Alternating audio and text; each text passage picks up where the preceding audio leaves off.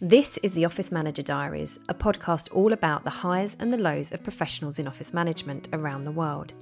We'll delve into their career journeys and diaries where they'll share their stories, tips for success, and only things office managers understand. Enjoy, and please remember to give us a follow.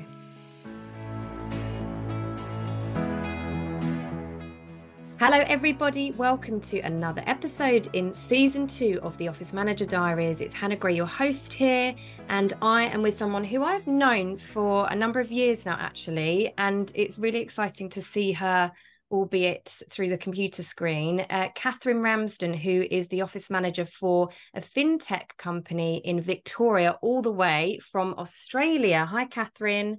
Hi Hannah, how are you doing? Yeah, I'm good. How are you? Yeah, I'm good, thanks. Good. I mean, we're going to talk about the move that you've made to Australia, but it is really, really nice to see. It's been a long time. So I'm delighted that you've been able to join me on the podcast for our second season. As I said last time when I interviewed with Chloe, who was from France, we are trying to expand. And luckily, Kathryn made the move out to Australia, having been an office manager in the UK for a number of years prior to going. Tell us about that move, if you can, please. What made you go and when did you go? What was that like for you? So we decided to move to Australia, my husband and I, somewhere in the middle of COVID when we were feeling COVID frustrated, and my husband's boss announced he was moving back to Australia. We were like, "Why are you going?" And he said, "Oh, we're building a whole new facility for my husband's company over there." And we got a bit drunk one night and wrote him an email and said, "Can we have a job?" Basically. I didn't realize it was a drunk. I thought it was this well planned out, long discussion, but it was I mean, the best decisions are often made over a glass of wine or two. So what was it like going through the process? Well, the process took a long time, so we didn't hear anything off the back of that drunken email for a while. And then one day, my husband got called into the boss's office and he was like, "Are you serious? Do you want to come?" And we were like, "Yeah, definitely." And then we had to wait a seriously long amount of time for our visa. And to be honest, that was probably the hardest thing because we got, I think, 10 months into waiting and we were like, told it would be another 6 months. And we were just like, do we really want to keep waiting this long? Because we'd already done like leaving drinks and everything and put everything on hold, basically waiting for our visa to come through. And it was supposed to come through in March 2021 and it came through in October 2021 and we moved in December. A long process. And so what drew you to Australia? Was it mainly the COVID times and the fact that his company had this opportunity? Was it, the sun?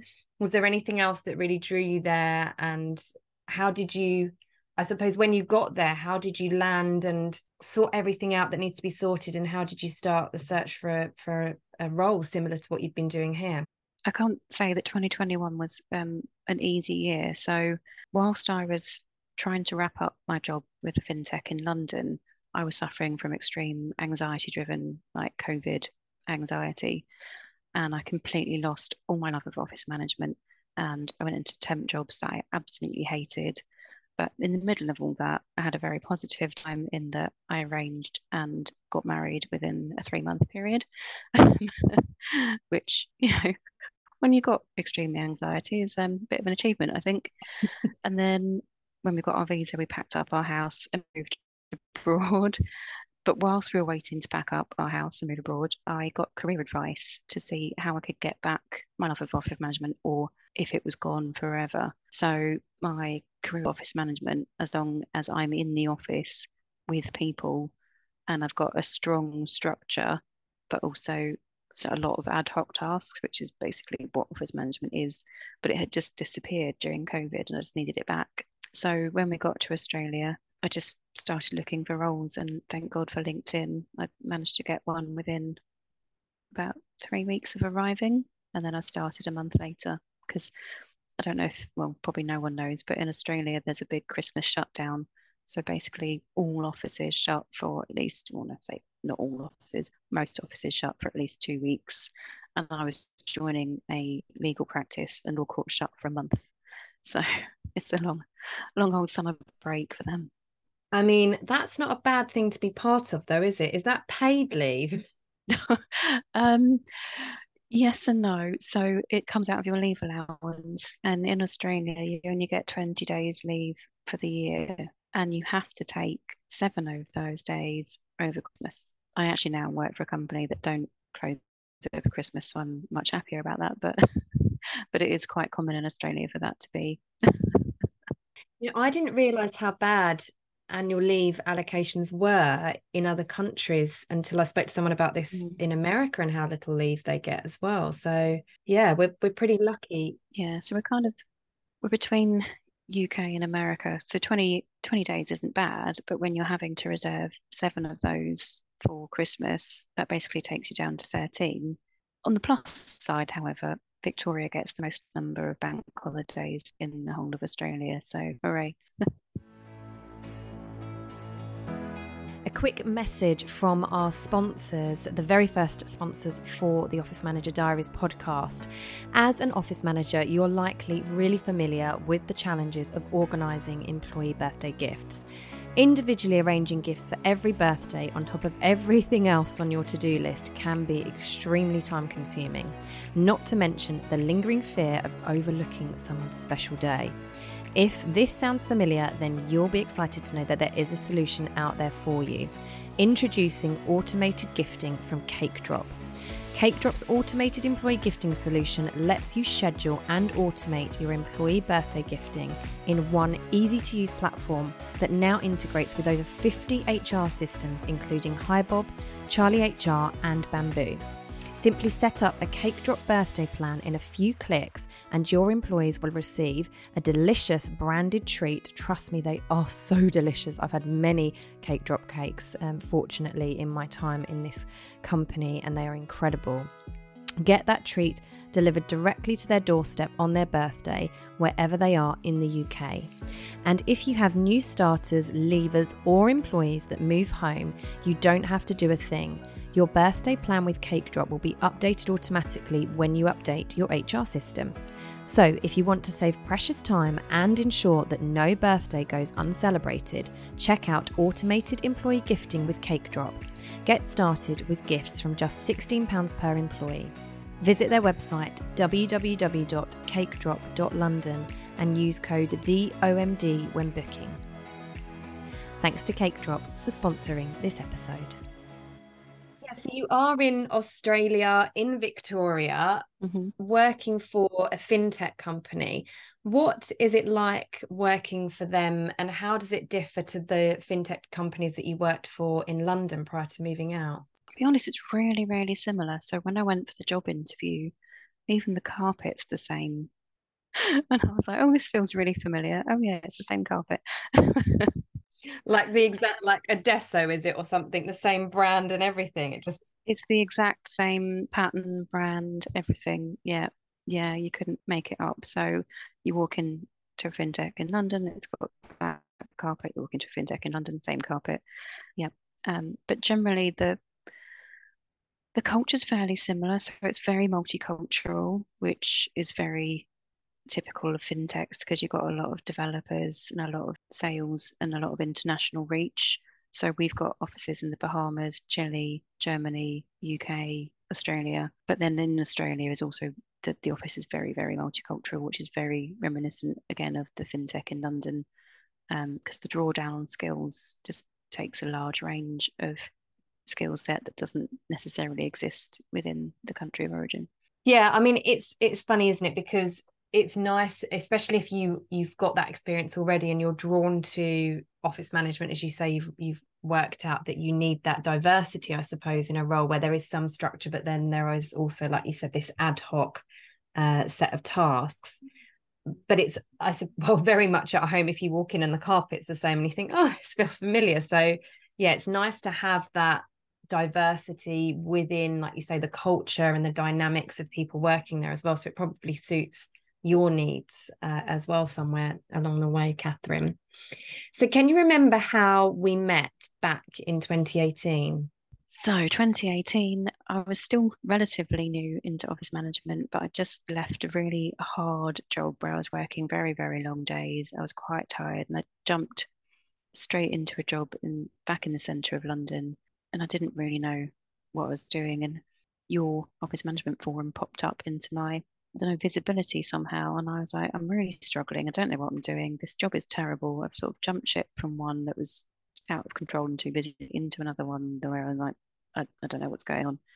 And I basically went along to one of your first ever social events, I think it was, and doorstepped you, literally like followed you around the room, trying to ask advice on what to do next and if you knew any jobs coming up elsewhere. I think I was like your little shadow for the evening.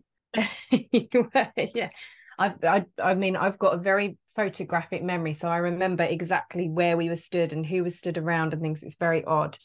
But yeah, you came to our 1 year anniversary event at Runway East in Moorgate. And so we'd launched the portal earlier that year, and it was a year since we'd had a first event to tell people about the portal. So yeah, that's where we met. And you were like, hi, have you got any roles? And I've read about what you do. And yeah, I remember. And I think either just then or soon after we met, I was given a job to help recruit for through someone that I used to work for, a lady that we both know very well called Martine. And she was the head of HR at the company where you ended up, because I was like, actually, yes, Martine, I do know someone that's looking. And you shared your CV and we had a good chat. And lo and behold, you got the role. So yeah. And then we worked on an office move together, because just at the time that they'd hired you, I was starting to support their office move. So we worked on that together. So hence Kathryn and I have known each other for 5.5 years, I guess now, because that would have been like September 2018, I think. Yeah. We did our 1 year. Yeah. Yeah. It's crazy, isn't it? So you're new to the role where you are. You've been there for a few weeks. You've said to me, I think off air potentially, but how have you found it so far in, and what are your main responsibilities there? What does a typical day or week look like for you so far in? So I can only describe the role as like putting back on a comfy pair of shoes. So when I described earlier about having quite bad anxiety driven or job driven anxiety during COVID, is because the job changed entirely. And this job has sort of brought me back down to ground where we do have people in the office and people do need me. And so part of my tasks are the more sort of fun tasks of like refilling the snack tray. And I honestly never had to refill so many different types of snack in my life. So if you've ever eaten seaweed as a snack, No, I'm not sure I could do that. Seaweed with the Chinese different, but yeah, no, I'm not sure about that. yeah, so it comes in like a little snack bar packet, seaweed. That was a new one on me. So I do snacks. We do Thursday night drinks every Thursday. So I refill and empty the fridge every week. I am their primary travel booker, so I look after all travel bookings for the whole company. And they do have quite complicated travel. I'm not going to lie. Today I did a multi-stop trip with 9 stops and internal domestic flights. My brain hurt. And there's other things like I run the social committee. I look after their monthly all hands meetings. I will be doing, they've got a wing of their office. It's quite a large office that they're currently not using, that I'm going to be developing into their training centre. And basically, I was hired to do 3.5 days a week so we could scope out how much the role needed. So at the moment, pending is still health and safety, and then this office expansion training centre, and then other tasks that I just haven't sort of been passed down yet. And I'm already up to 4 days a week because 3.5 wasn't enough. And that's only 4 weeks in. So It's like a filing cabinet, isn't it, in your house, or like a cupboard in your house or in your office. If it's there, you're going to fill it. So it's like as soon as you go in, especially with the experience that you've had and the things you've achieved in your time in the career so far, you're going to fill the time, aren't you? And you're going to find other things to do. yeah, I think it's part of an office manager's job to kind of poke holes at stuff and look in turn over every stone and open every door and go, is this being done? No. Okay, that doesn't look right. That doesn't feel right. There's nothing being done there. Fix it, put something in place. Have you found the same? what's nice is that they've had, I'm going to say, office assistants looking after the office for the last couple of years. But what they've recognised is that now they're about 160 in Melbourne now. They actually need the office management expertise and the experience that sits behind that, which is why they brought me on board. and sort of scoping the role out together to see what fits and what works and what doesn't and what should sit where, and basically putting a much better framework behind it whilst I have fun trying seaweed snacks. So yeah. It stays with you, doesn't it? That seaweed snack, I can tell. Just I really don't know what I think or think of it, but I really need to try it to see if it's nice or not. You're going to have to. So obviously, given the time difference, it's my morning and Kathryn's evening, hence why she said about that 9-stop round trip that she's booked today. So I challenge you to try it tomorrow, which is Wednesday, right? So yeah, give it a try tomorrow and let us know how you get on. Share it on our Slack group with a photo or a video. So how did you first make the move into office management? So it probably started by the sounds of it in 2017 or somewhere like that to begin with. And what have been some of your biggest learning opportunities, bar the seaweed, along the way? What took me into office management? So I used to be a PA, TA, team assistant, the normal kind of, or not normal, but atypical background moving into office management. And I just found that I didn't particularly like helping singular people. I wanted to look after everybody, if that makes sense. So I went from being a PA and team assistant and joined a planning company to be their office manager. It was just a little office, 18 people, and they needed their office organising. So back then the day-to-day responsibilities were being the front desk, the switchboard, answering messages, admitting, welcoming visitors, and then production of reports, organising, managing meetings, and then quality assurance management of QA ISO 9001 as it was back then. I think it still might be. And then book couriers, binding documents, arranging travel, etc. So a bit of an all, as is office management, all in one, everything all together. But thankfully only for 18 people because it was literally everything you could think of. I think that's the thing though, isn't it? Like you say only 18 people, but it is very typical that when you're looking after a 5 to 20, even maybe 30 person office, you are the only back office support, executive support, business support. I don't really like to wrap it up in too many of these sort of cliche terms, but you are the go-to, you are the person dealing operationally with the running of that business in terms of the physical assets and premises, and then the virtual things like filing systems, processes, and so on. So you do actually find, I think, in these smaller businesses, startups especially, that you often have a lot more to do than you would perhaps in a big, or certainly more responsibility, like a wider span of remit and responsibility than in a larger office where it's a little bit more sectioned out with procurement and HR and so on. So yeah, it's very, very typical. And I suppose you found, bar, like you say, this work anxiety that you had, which I expect, and I'm really glad you've opened up and talked about that, because I expect that a lot of people had the same sort of feeling in one way or another, to different extremes, I'm sure, around that time. I mean, I know that obviously being accessible as I am with the network and everything, that I had a lot of people ring me way back when, it was sort of March 2020, April, May. The headlines were "the office is dead," "the end of the office," and all this kind of stuff. And I had a lot of people calling me then about, is my job over? Am I going to lose my job? Or I have lost my job. And it was awful. And I think you probably weren't alone there. So I think it's important that, and as I say, thank you for being so open and sharing, because I expect a lot of people have felt the same. But is that, I suppose, now, especially that you've found your way back to it, and like you say, you've slipped into these comfy slippers, does it just feel, because I know when I think about office management, it just sits here, like I'm kind of pointing and you can't see if you're listening, but like to my chest and my heart, like it just sits so well with me emotionally, I guess, because of the passion I have. And like you say, you don't want to serve is the wrong word, but support one person. You want to support multiple people and be that go-to. Is it your sort of career calling? Have you realized that?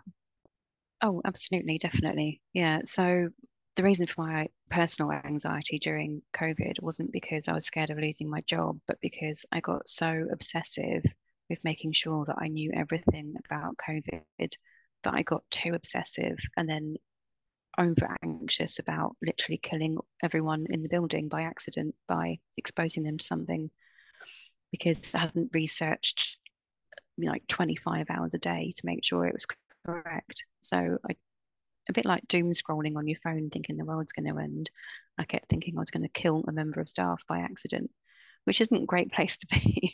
And obviously, it's never going to be your fault. And you can put in all the 1 meter distancing signs in the world, and everyone's just going to gleefully ignore them anyway. But that affected me quite badly because I couldn't look up from my desk because I couldn't watch people break every single rule that I'd put in place without being fearful of it and just not wanting to go near it. So thankfully we're long past that now. But I think if it happened again, I'd definitely break.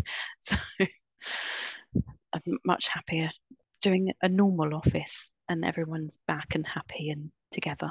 I think there's something in that generally in an office management role, you know, take the COVID and the risk of, like you say, killing someone out of it, which you wouldn't have been responsible for, is you can't control people, and anxiety comes from a lack of control, right? And a lack of the ability to control something that is outside of your control, or be able to move the goalpost on something that's outside of your control generally. And the frustration around that as well can lead to the anxiety as well. And I think there's something to be said with that in office management roles in general. You just think, if I just say dishwasher to you, you know, God, where people don't put their stuff in the dish, exactly, you know, it's just, I was literally in someone's office the other day and they were talking about the dishwasher, and I just said it's literally one of the hottest topics in an office management book. Frustration is the dishwasher and the kitchen sink and things like that. And I think that's the issue, is you can't control people. So when it's heightened because you've got this risk and you feel responsible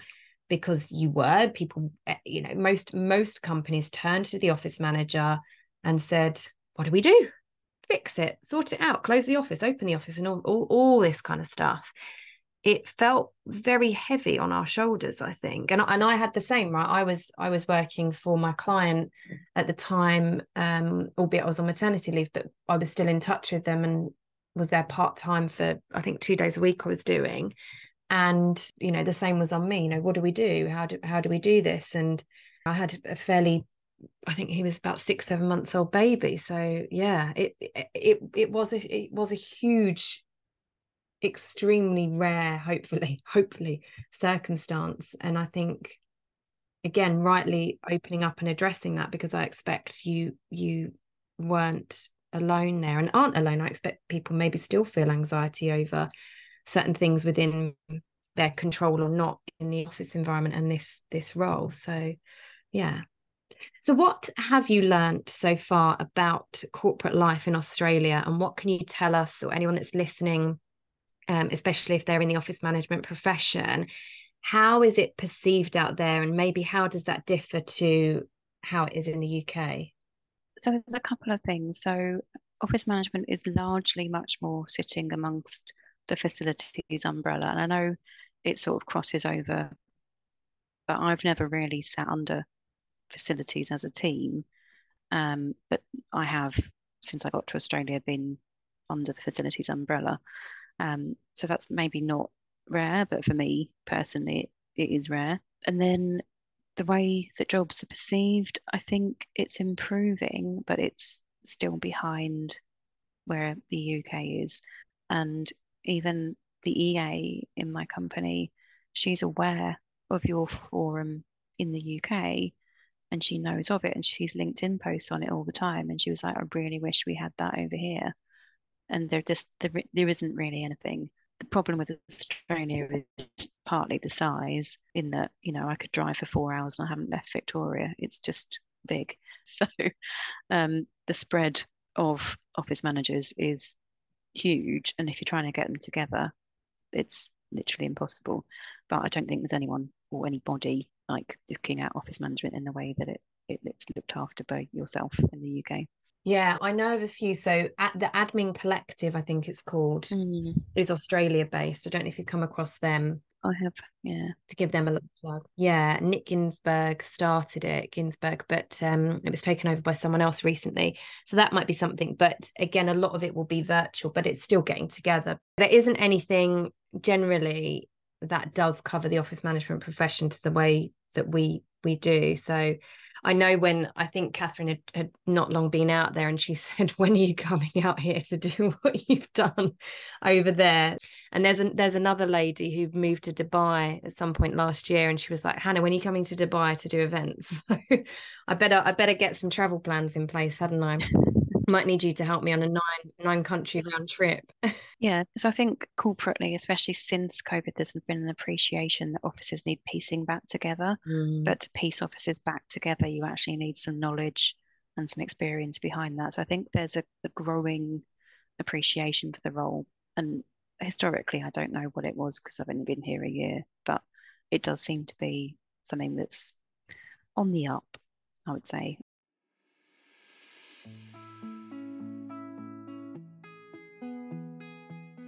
Mechanical and engineering. This is something that comes up an awful lot when we're doing the office management training course.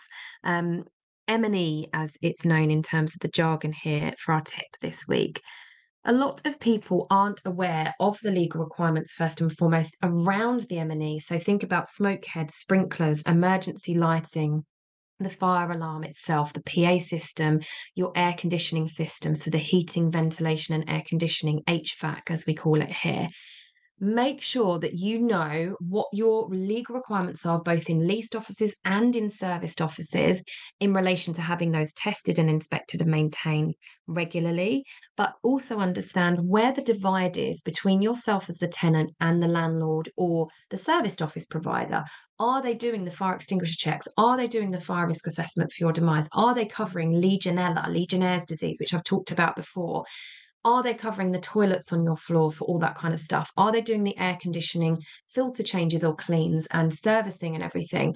Are they doing the smoke heads, the sprinklers, and so on? Make sure you understand who is responsible for what. Where does that line get drawn? And then, if they are responsible for it, ask them, even if it's just once in a blue moon, for their records to show that they are doing that testing. The amount of businesses I've been into where they're doing fire alarm tests every Friday at 5 a.m. Well, how do they know if it's Friday at 5 a.m. that those alarms are actually working in all the spaces and they can be heard?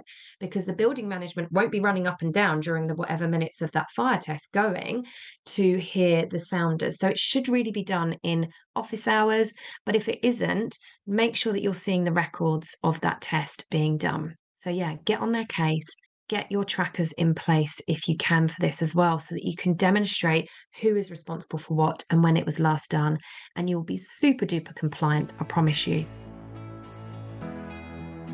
It's funny, when we were talking about COVID a minute ago and this anxiety, in my head, I was thinking the flip of that is actually it did do a good thing for the office management profession. It did raise the profile of office managers and what we do, and actually how much we are relied upon to make shit happen, essentially. So you did an office move in your first role once you'd got to Australia and settled in.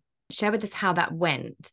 I remember you telling me that it was a bit of a different process to how office moves go here. So tell us more about that. How was it different? So it was, we were moving from one office whilst the other office was being fitted out, much like you do here. I can't remember the exact differences, except I really struggled with the communication piece and I'm going to say, the site cleanliness during the site build on the new site. So I'm used to like an end of day clean down and an immaculate site is left every night. And that is how, when you're doing an office build, that's how the site should look when you leave at night. Our site was like a dust bomb, and I mean a dust bomb. There was just dirt everywhere. And even when we bought the furniture in, a layer of dust would sit on that, and then a new layer of dust would sit on that. And the comparison between the clean down end of day UK approach to the, yeah, we'll clean at the end kind of more laissez-faire approach, I was like, eh? And I kept questioning it. Everyone was like, no, it's fine. It's all good. And I was like, but it's filthy.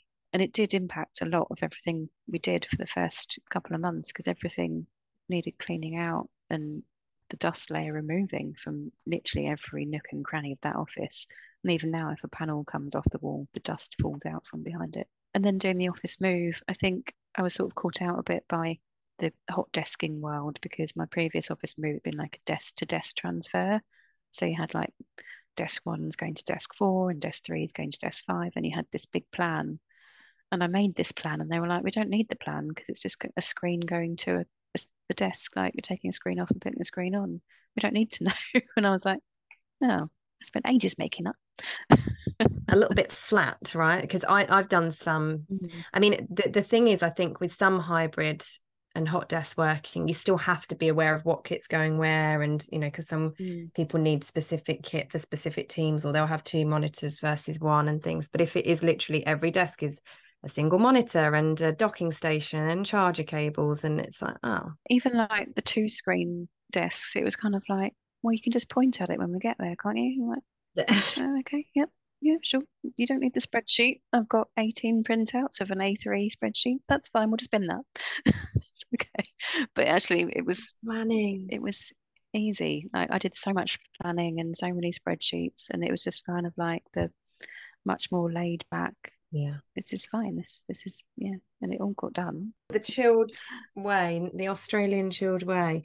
I can't believe that about the dust. So why would they want to? I mean, there's builders clean and then there's builders clean. That's taking it to the extreme. That's just There was just no daily clean.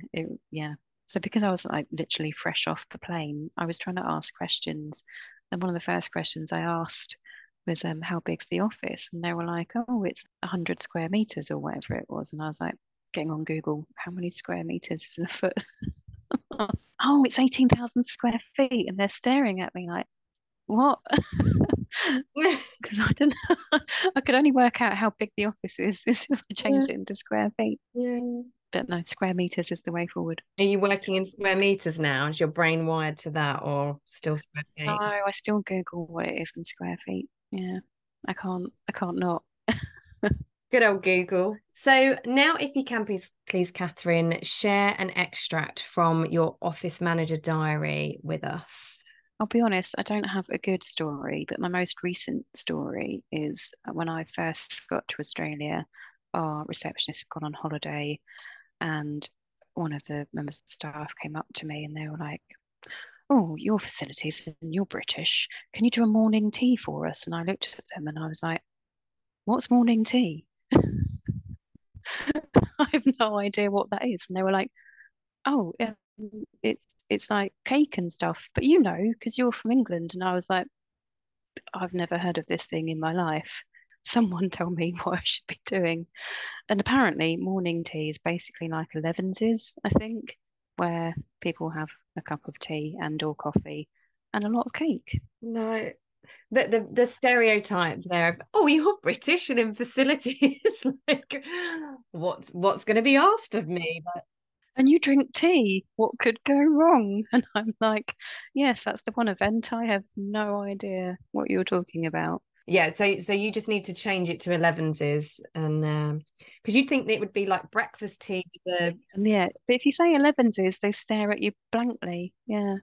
So I was like, is it croissants? Is it this? Is it that? And they were like, no, it's cake. So why do you want cake in the morning? But anyway, is that not afternoon tea? I mean, why not just call it tea and cake? But okay, morning tea. Oh, it's kind of like the change up, isn't it? Afternoon tea. Afternoon tea is normally cake for us. Yeah, confusing. Very confusing. They've made that up out there. Yeah, they've made it up. I have the odd cultural difference where, like, when I'm trying to do the food order, I do an online supermarket order. And the other day, I spent ages looking up cereal bars, couldn't find anything. Snack bars, still nothing. Eventually, I had to give up and ask a colleague what a snack bar was called. And they stared blankly at me. And I had to go get one and hold it up. And they were like, "Oh, a muesli bar." And I was like, "Right, yeah, muesli bar, of course it is." Even if they're not all made of muesli. Yeah, can be made of anything. They're just muesli bars. But all I kept getting on my search was like breakfast bars. And I was like, I don't want a breakfast bar. I want a cereal bar or a snack bar. But no, muesli bar. Sometimes the online food shop takes a bit longer than you think it's going to, because you're like, I don't know what this is called. Oh no. I mean, you probably need like a jargon sheet at some point, don't you, of just the jargon busting of cultural differences, as you say, in Australia. Morning tea, muesli bar, and the rest. Yeah, no one knows when midday is. Like literally no one. You say midday and they're like, is that around lunchtime? And you're just like, yes, it's midday. That's 12 o'clock. Do they know what midnight is? Yeah. Apparently it's more because Melbourne itself is very much more cultural centre, so there's lots of different backgrounds. So it's more the non-Australian people that don't know what midday is. So I'm being mean to Australians here. They know, but the melting pot that Melbourne is, most other people haven't got a clue. So I've had to stop using it as a phrase because the confusion it causes and people not knowing when to turn up has been. Oh my goodness. So you're having fun with these challenges. So you've had a great amount of time now in the office management profession, and we've talked about it a bit already, but you were very active and still are popping up in Slack and in the portal in our network over the years. You obviously haven't found anything like that thus far in Australia, but what advice would you give to anyone listening who hasn't yet tapped into a network such as ours and have got that available? If they have a network available, then why aren't you in it already? Just being able to talk to other people about the experiences you have in your job and also just advice on how to do things in your job is so invaluable, because we don't by any stretch of the imagination know it all. Until you started your office management course, we definitely didn't get trained in any of it.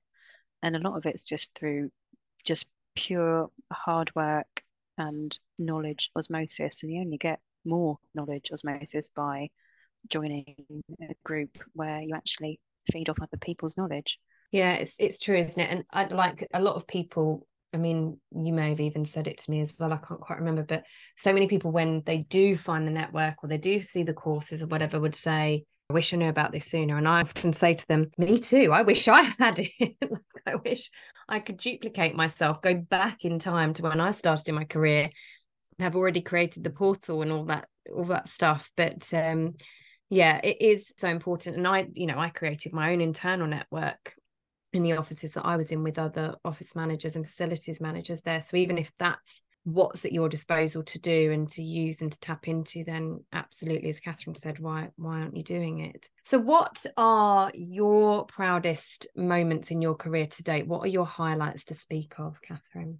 It's a couple of things. So I used to work in an aircraft hangar, one of my many hats in different industries. And whilst I was working in an aircraft hangar as an office manager, I had to create from scratch EASA graded training school for the engineers. So to be EASA approved in the aviation world, this is pre-Brexit, you had to meet a number of criteria, including how the room was lit, the type of lighting, the way the TV faced, the spacing of the seats. It was all very exact. And without any prior knowledge whatsoever, I did manage to make a EASA compliant engineering training school with an aircraft hangar by some miracle. I've still no idea how. I'm slightly jealous of that because I don't know if I've spoken about it before on the podcast, I forget, but I have such a love of flying and airplanes. My mum was in the RAF and it's just been bred into me. So that makes me very jealous that you were hanging around with some of my favorite things in the world, being them planes. So yeah, but also that is quite incredible with no prior knowledge to be able to turn something like that around is great. So yeah.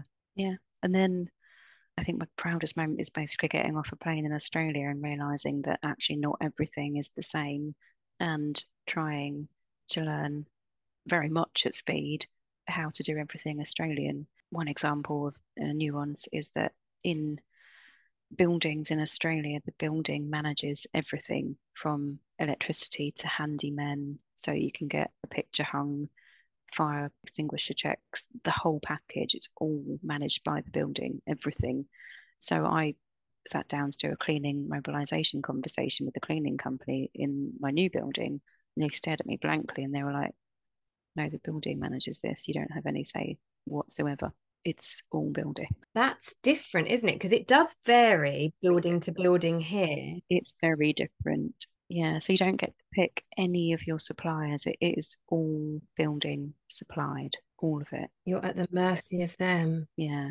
That's interesting. I wonder how that goes down if it's not quite working. So yeah, that was a very quick learning curve, and that I was like wanting to talk to the cleaners about their scope, and they were like, "No, you don't determine our scope. Go see building management. Bye." Wow. The powers suddenly left your hands to give the office what it needs. Yeah, yeah. So I could have really done with a forum to chat to about that one.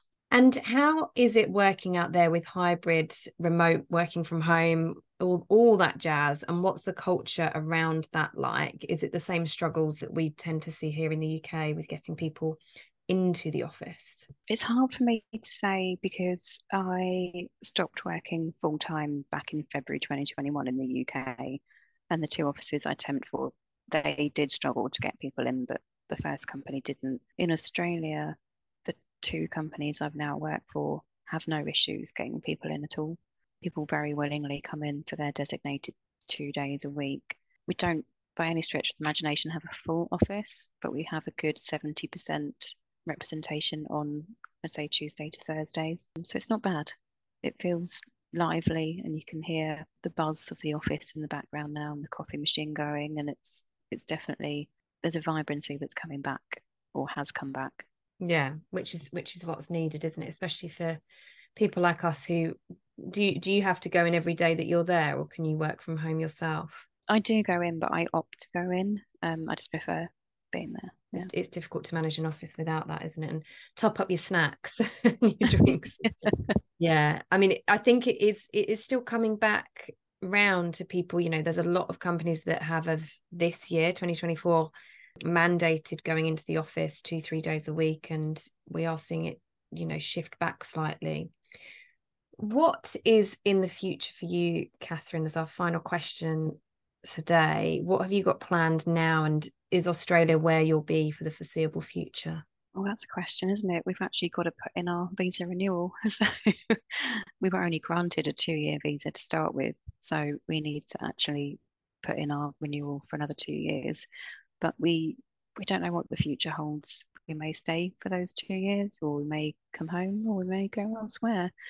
But from an office management perspective, now I've got my comfy shoes back on, I know that I will be continuing down that path, hopefully, for much longer. Good. Yeah. And that makes me happy, as you know, because I have a slight bias about people staying in office management. When you found it, you know, it's those, like you said, those comfy shoes or slippers. Well, as I said, it's been a pleasure to see you. Thank you so much for being on the podcast with me. And I wish you a good sleep as I start my day. Yeah, it's what time is it? 20 past 9. There we go. 20 past 10 here. So yeah, a little bit behind, but yeah, thank you so much, Kathryn, for giving up your evening to spend with me on the podcast. That's a pleasure. Thanks, Hannah. Whoa, don't leave us just yet, listener. I want to share with you a quick reminder. If you don't know about this, then you absolutely need to have a look into it. And if you do know about them already, it is time to put yourself out there. The Office Management Awards are back for 2024, and we need your help. You can nominate anybody in your company globally for an office management award. And if you are the office manager or responsible for office management within your business, put yourself forward and enter for an award. There are 10 categories to choose from, ranging from Office Manager of the Year to International Office Manager of the Year, Hybrid Office Manager, so for those who are in perhaps an assistant and office management role, or an HR and office management role. There's Culture Champion of the Year, Sustainability Champion, Project of the Year. There are loads to choose from, and you can enter for up to 2 awards this year. If you're nominating, there's also the option to nominate your favourite service provider and or suppliers. And we really, really do need your help in saying thank you to the businesses that help you run your business. So now is your time. Go ahead, drop over to our website, www.theofficemanagementgroup.com/the-awards. That's theofficemanagementgroup.com/the-awards. Entries and nominations must be received by Sunday the 10th of March at midnight UK. Good luck.